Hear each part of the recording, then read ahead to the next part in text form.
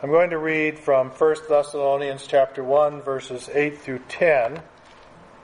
And today we're going to look at just verse 10 once again, as we did last Sunday. And just two thoughts from that particular verse. One has to do with the importance of Christ being raised from the dead, the resurrection. And the other is Christ rescuing us from the wrath of God. What is the wrath of God? What does it look like? And why is it part, or how is it part of His being? So 1 Thessalonians chapter 1, starting at verse 8, "For the word of the Lord has sounded forth from you, not only in Macedonia and Achaia, but also in every place your faith toward God has gone forth, so that we have no need to say anything. For they themselves report about us what kind of reception we had with you, and how you turned to God from idols to serve a living and true God, and to wait for His Son from heaven, whom He raised from the dead, that is, Jesus, who rescues us from the wrath to come." Let's pray. Father God, speak to us today as you have to your children down through the ages. By your Spirit, by this living word, talk to us. Give us insight and understanding into you and your ways, and into how all of that applies to us, fits into our lives. I ask this in Jesus' name. Amen. Paul talks about having raised Christ from the dead in this context. Makes no mention of His death on the cross. So the question is, why? Why the resurrection? Well, the resurrection of Jesus Christ is just as important to our eternal salvation and to living a godly life as is His death on the cross. We know this to be true because God's Word says so. For example, in Acts chapter 2, verses 23 and 24, we read that Jesus was delivered over by the predetermined plan and foreknowledge of God. And by the way, this was Peter's sermon on the day of Pentecost, which meant he had to do some deep thinking and some listening to Christ between the resurrection and His ascension. I would think that the disciples asked a lot of questions. At least I hope they did. They seemed to, by what they were able to write after Christ ascended. But here's Peter talking to this crowd, and he's saying that Jesus was delivered over by the predetermined plan and foreknowledge of God, nailed to a cross by the hands of godless men, and put to death. And then he says, but God raised Him up again, and in so doing put an end to the agony of death. The agony of death. What is the agony of death? We are all destined to die. Some die an agonizing death. Some die in their sleep. Feel nothing as far as we know other than they've left this world. The agony of death is that death that eternally separates us from God. That's the agony of death. To be eternally separated from God. To be in hell forever. To forever endure the suffering of that separation. In putting Jesus to death on the cross, God broke the power and the ability of sin to enslave us. In raising Jesus from the dead, God broke the power and ability of death to eternally separate us from Himself. Again, we need both sides of that. Paul explains this in Romans chapter 6.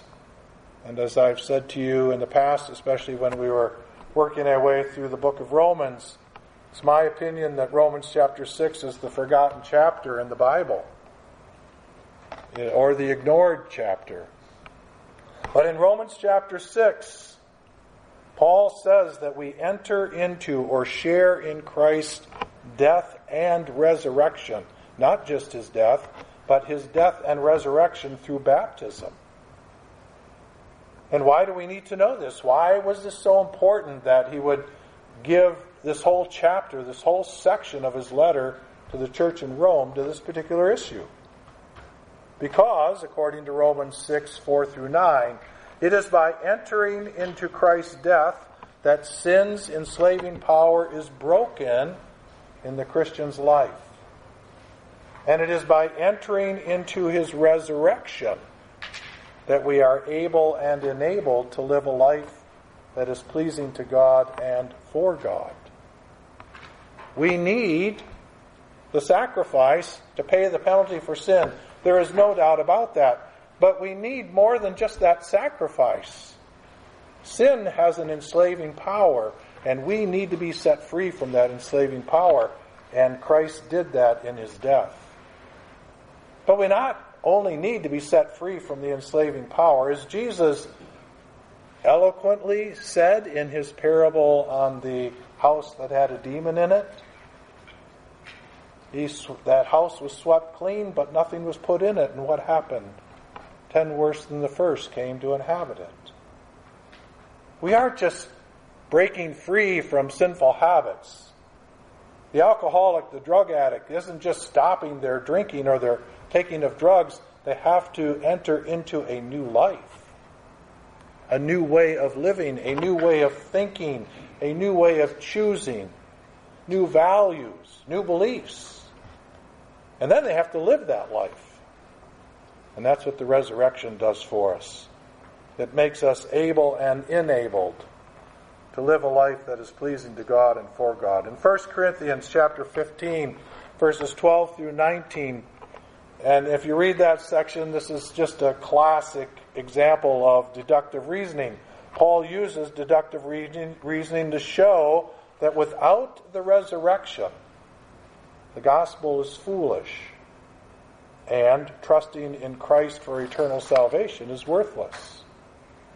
In other words, if Christ has not been raised from the dead, if he only died for our sin, if he's not been raised from the dead, then neither the gospel nor faith in Christ will do you any good. Peter shows the power and the effect of the resurrection in 1 Peter chapter 1, verses 3 through 5. And I want to read these words because it's just a great statement. Blessed be the God and Father of our Lord Jesus Christ, who according to his, that is God's great mercy, has caused us to be born again to a living hope. How so? Through the resurrection of Jesus Christ from the dead. He's caused us to be born again to a living hope. If Christ is raised, we will be raised. And as we will see in Thessalonians here, this letter, some of the concern was, well, what about those who've already passed, those who are dead? If Christ returns, what about them? Paul is arguing that they're going to be raised. In fact, as we've seen, they're going to be raised first. At least that's the message that Paul is giving the Thessalonian church and gives us today. So reading on here, cause us to be born again to a living hope through the resurrection of Jesus Christ from the dead, to obtain an inheritance which is imperishable and undefiled and will not fade away. An inheritance. What Christ receives, we receive. We share in the inheritance of Christ. And we will obtain that inheritance. It's imperishable. It's undefiled. Pure. It will not fade away. It lasts forever. Reserved in heaven for you, who are protected by the power of God through faith for salvation ready to be revealed in the last time. The return of Christ is part of the last time, and we will be raised with Christ. To just sum all this up, having given you some scriptures, as I said I would, there would be no reason to wait for Christ's return if he had not been raised from the dead. And there would be no purpose for evangelism or for the hope of living a godly life if Jesus had not been raised from the dead. His resurrection is just as important as his death on the cross. And by the way, this is why we celebrate Easter Sunday. And why we celebrate on Sunday. What was the Sabbath day? It was Saturday. That was God's selected day. It was the disciples following the resurrection who said, we will now set Sunday aside instead of Saturday to focus and worship God. The resurrection. So every Sunday that we meet, we are celebrating the resurrection. Moving on to the rest of verse 10 in the Thessalonians chapter 1. It is Jesus who rescues us from the wrath to come. Modern day Christians, that is Christians in our day, are known to talk about God's love far more than about his wrath. And in talking this way, they seem to imply that God's love is a good thing, while his wrath is not such a good thing, or it's kind of an embarrassment to us Christians. In my opinion, the problem is not with God's wrath, but with our desire to fashion our image of God according to what we want him to be, instead of seeing and accepting and trusting him for who he is. You know, it's hard to sell being converted, coming to faith, repenting, and being born again in order to live for God. It's much easier to sell that in order to be freed from the fires of hell. It's hard to sell a God who has wrath. It's much easier to sell a God who has love. And sadly, too many modern-day Christians have a misunderstanding of God's love and his wrath.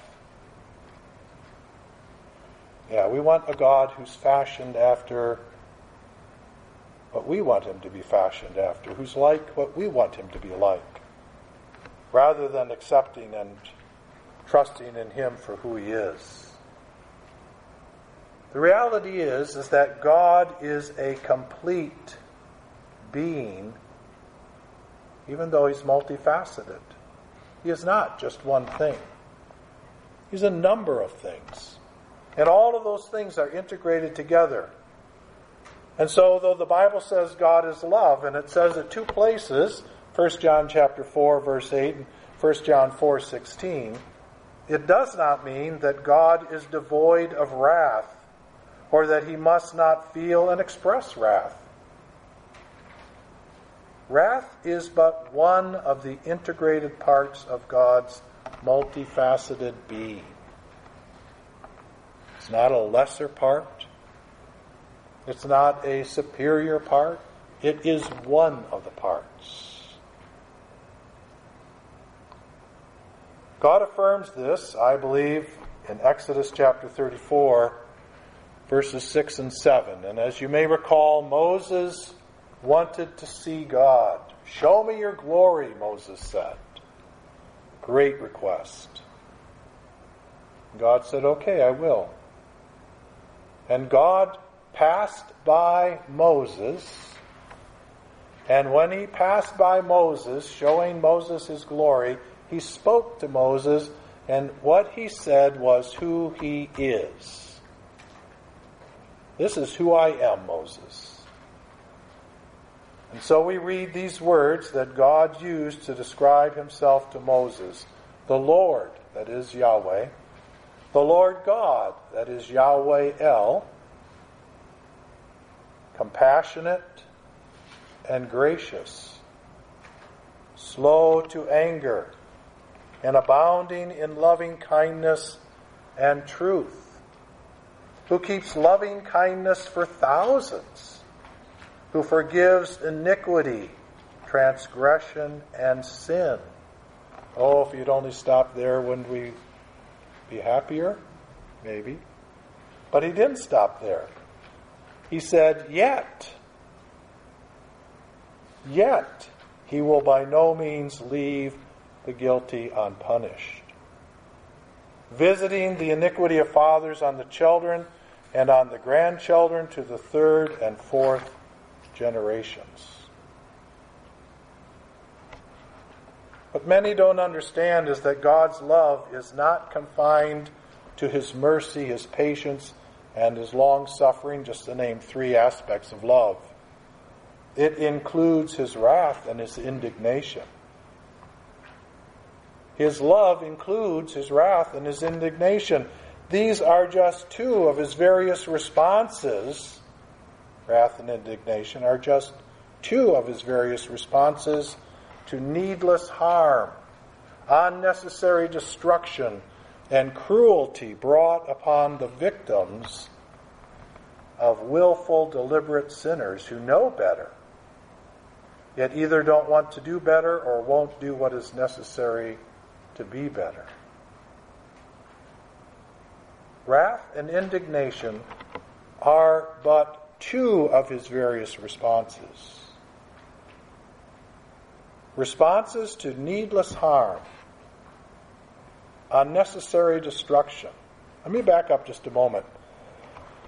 During worship, I was telling you how I used power to my own advantage in my marriage against Barbie.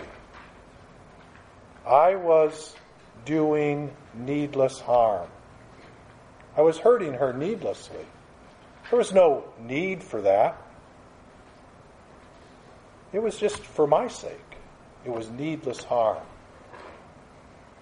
If you understand that example, then you can think with me as we talk more about this today, to think about all the needless harm that is done in our world, and maybe you're doing even now to people around you.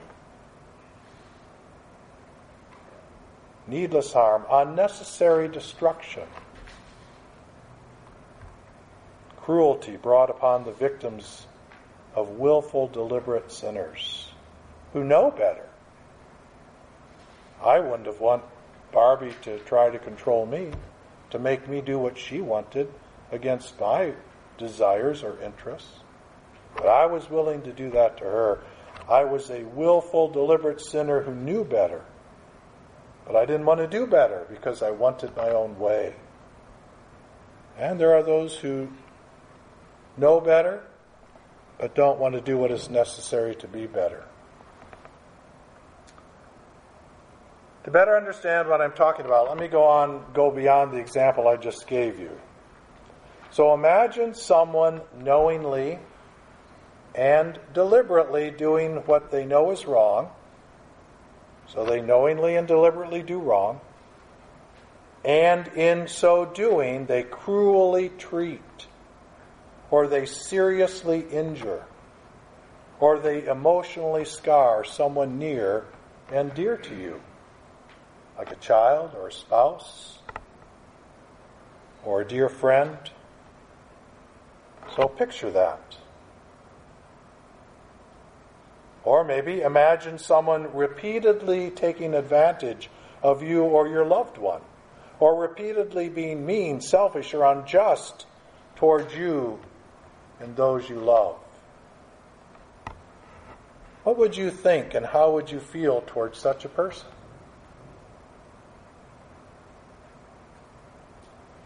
What would you do to correct the situation? And how would you deal with the willful and unrepentant sinner? You see, it's one thing to harm somebody and then come to your senses and confess your sin and make things right, ask for forgiveness, and get back up and treat them as you ought. It's another thing to continue to harm somebody through your own sinfulness and not want to come to your senses, but want your way so much that you just continue on without repenting, without confessing, without making things right. If you understand where these questions are taking you, then you have at least a beginning understanding of God's wrath and indignation when dealing with unrepentant sinners whose selfish and sinful behavior has hurt and harmed those he loves. We get a picture of this in God's dealings with Israel, and I'll get to that in a moment.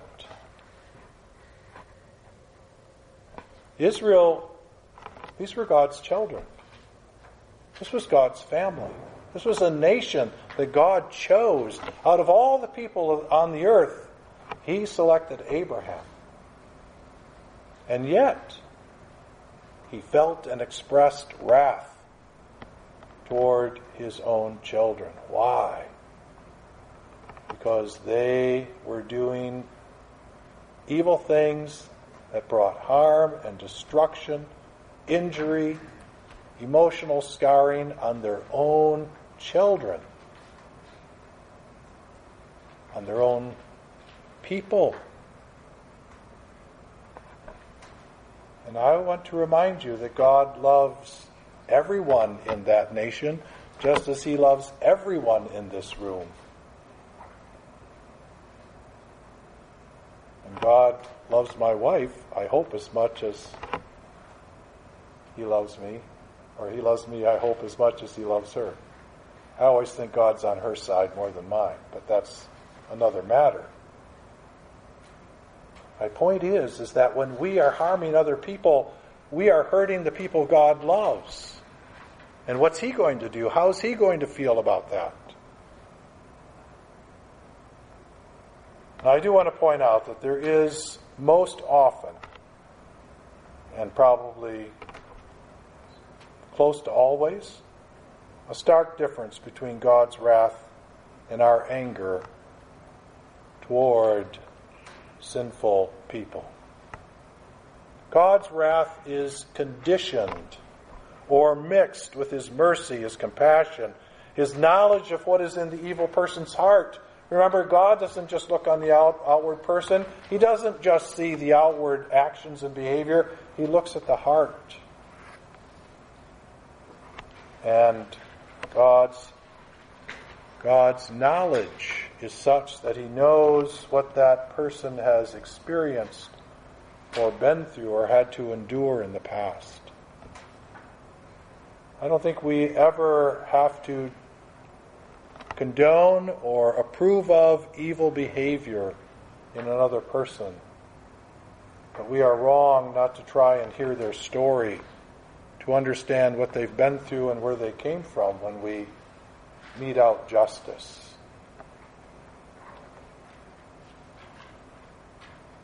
There's a statement in the counseling world that has been around for some time. Hurting people hurt people. It doesn't justify what hurting people do, but it does open the door for our compassion and our patience and our understanding when dealing with them. On the other side of that is our way of usually dealing with people. Our anger or wrath is often blind to the things God takes into account. We don't put in the effort. We don't take the time to hear the other person's story. We simply judge. Which is why we blow up and vent our anger on people rather than being compassionate in dealing with them and fair in punishing them. Can we be angry? Yes. Sin in our anger? No. God's wrath is spoken of enough times in Scripture that I think it can give us a good idea of the why and how of His wrath. We won't look at all the Scriptures by any means, but I do want to take us through some of those Scriptures. But before looking at those scriptures, what I want to do also is to give you a short list of examples of God's wrath that are found in the scriptures, especially the Old Testament. But before getting to that, I want to take you through the story of God's wrath towards Israel, and I'm going to pick one story. In Numbers chapter 16, verses 1 through 40, by the way, we're going to use the whole chapter, but just in verses 1 through the story, we have the story of Korah, Dathan, and Abiram, who led 250 Israelite leaders in a rebellion against Moses and Aaron because they felt they were qualified, these three guys and the 250 others, felt they were qualified to be spiritual leaders equal to Moses and Aaron. In response to their prideful rebellion, God opened the earth and swallowed Korah, Dathan, and Abiram along with their wives and children. He just simply opened up the earth and they fell in and disappeared. Then God sent fire and consumed the 250 men who had joined Korah in the rebellion. Now, the story doesn't end there.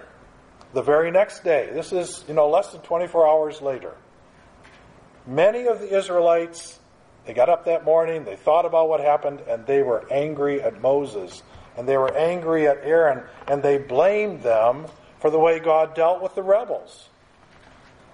They said, God would have never done this to these guys. It's all your fault, Moses and Aaron. So apparently they didn't understand God, and they didn't understand the situation, but they were happy to blame. In response to their attack on Moses and Aaron, God sent a plague that killed 14,700 Israelites before Aaron did this at Moses' direction, before Aaron could appease God's wrath and stop the plague. And that's in verses 41 through 50.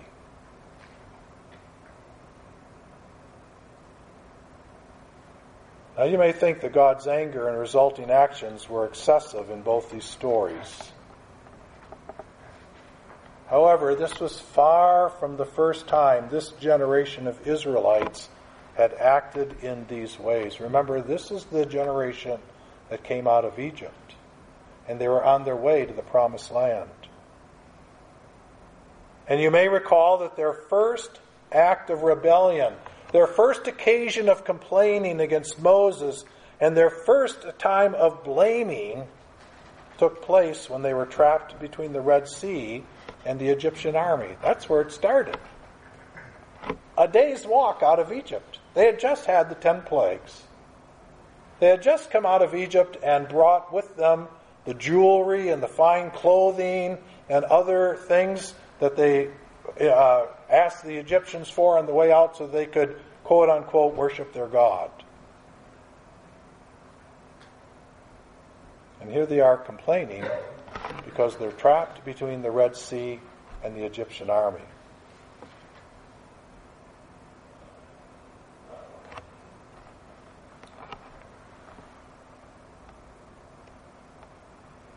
That particular time, God and Moses were very patient, very gracious in dealing with the Israelites.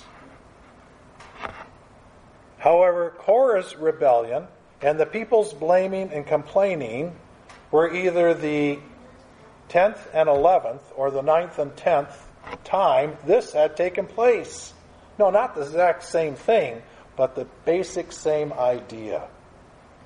Angry at Moses, blaming Moses for the problems they've got, angry at God that he's got them in this mess, why didn't he leave in Egypt, etc., etc. So this wasn't the first time. And mind you, this time, when the plague was going through the Israelite camp, who was the one who said to Aaron, quick, run to the temple, get the censer, put in the incense, light it on fire, and get ahead of the plague and stop the plague? It was Moses that did that. Talk about grace, patience, kindness. And to make matters worse, these two incidences, Korah's rebellion and the people getting up the next morning and complaining and blaming, these two incidences took place soon after Israel had voted against going into the Promised Land and learning what their punishment would be for their disobedient decision. They had just finished that situation. And now this. You know, it's as if they didn't want to learn from their past experiences. Or maybe they couldn't learn. I don't know. I believe they could have. So to me, it was because they didn't want to learn. And beyond all this, their rebellious, complaining behavior was not just an offense to God. It was not just an attack on Moses and Aaron. It set a bad example. Stick with me here. It set a bad example for the younger generation. The generation that was going to survive the 40 years in the desert and take the Promised Land. And here they are setting this horrible example for them. This is how Christians behave, they would be saying today. What kind of an example do we set for the people around us? What kind of an example do we set for our children? And beyond that, their behavior brought unneeded and unnecessary troubles on the whole nation. A plague was going through the camp. Yes, only 14,700 died, but that's still a lot of people. That's a lot. It's a lot of loss of life that was unnecessary.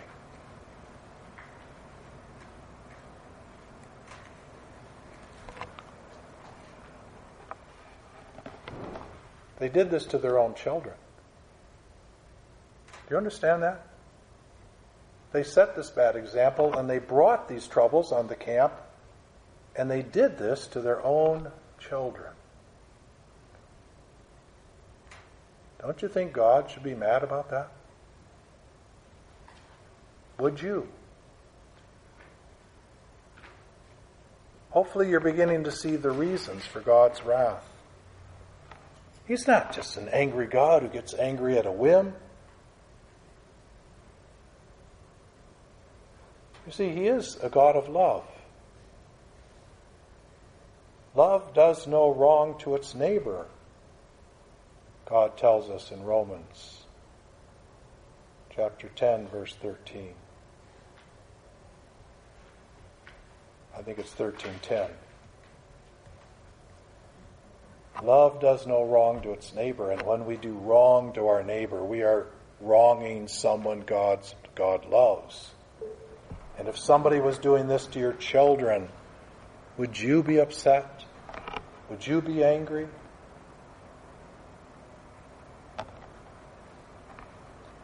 And yet, God's love and mercy, even in these situations, were an inseparable part of His wrath. He didn't continue to wipe out the whole nation. No, He let the censer, the prayers, the aroma stop His wrath, and He showed mercy. It was a whole group of people, not just those 14,000. It was a whole group of people in the Israelite camp who got up the next morning and were mad. But He showed mercy and grace. Yes, He had wrath, but not without mercy, not without compassion, not without grace.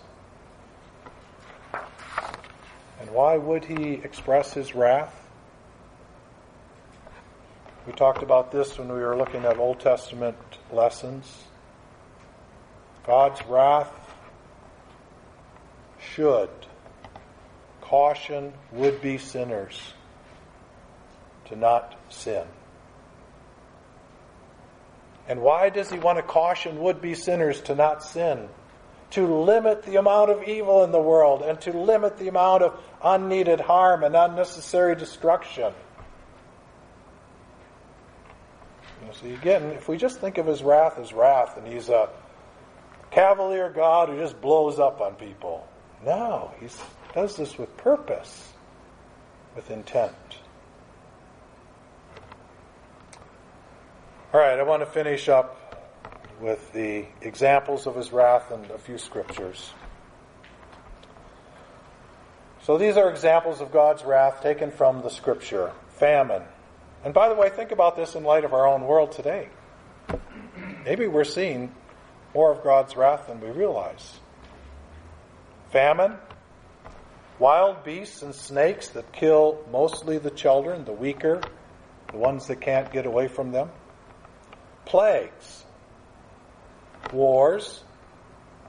Flooding. Hurricane-force winds. Hailstones. Fire. Think of the fires in our own country over the last 5 to 6, 7 years that have just destroyed acres of land and homes and taken lives. Is that just because the tinder is dry? The wind is blowing? Someone fails to put a fire out? Fire. Being controlled by foreign powers. Trouble, distress, destruction, desolation. And turning sinners over to follow their own sinful desires, with the outcome being self-destruction. These are examples of God's wrath. And I leave you with these last 4 scriptures. John 3:36. He who believes in the Son has eternal life, but he who does not obey the Son will not see life, but the wrath of God abides on him. Ephesians 5:3-6. But immorality or any impurity or greed must not even be named among you, as is proper among saints.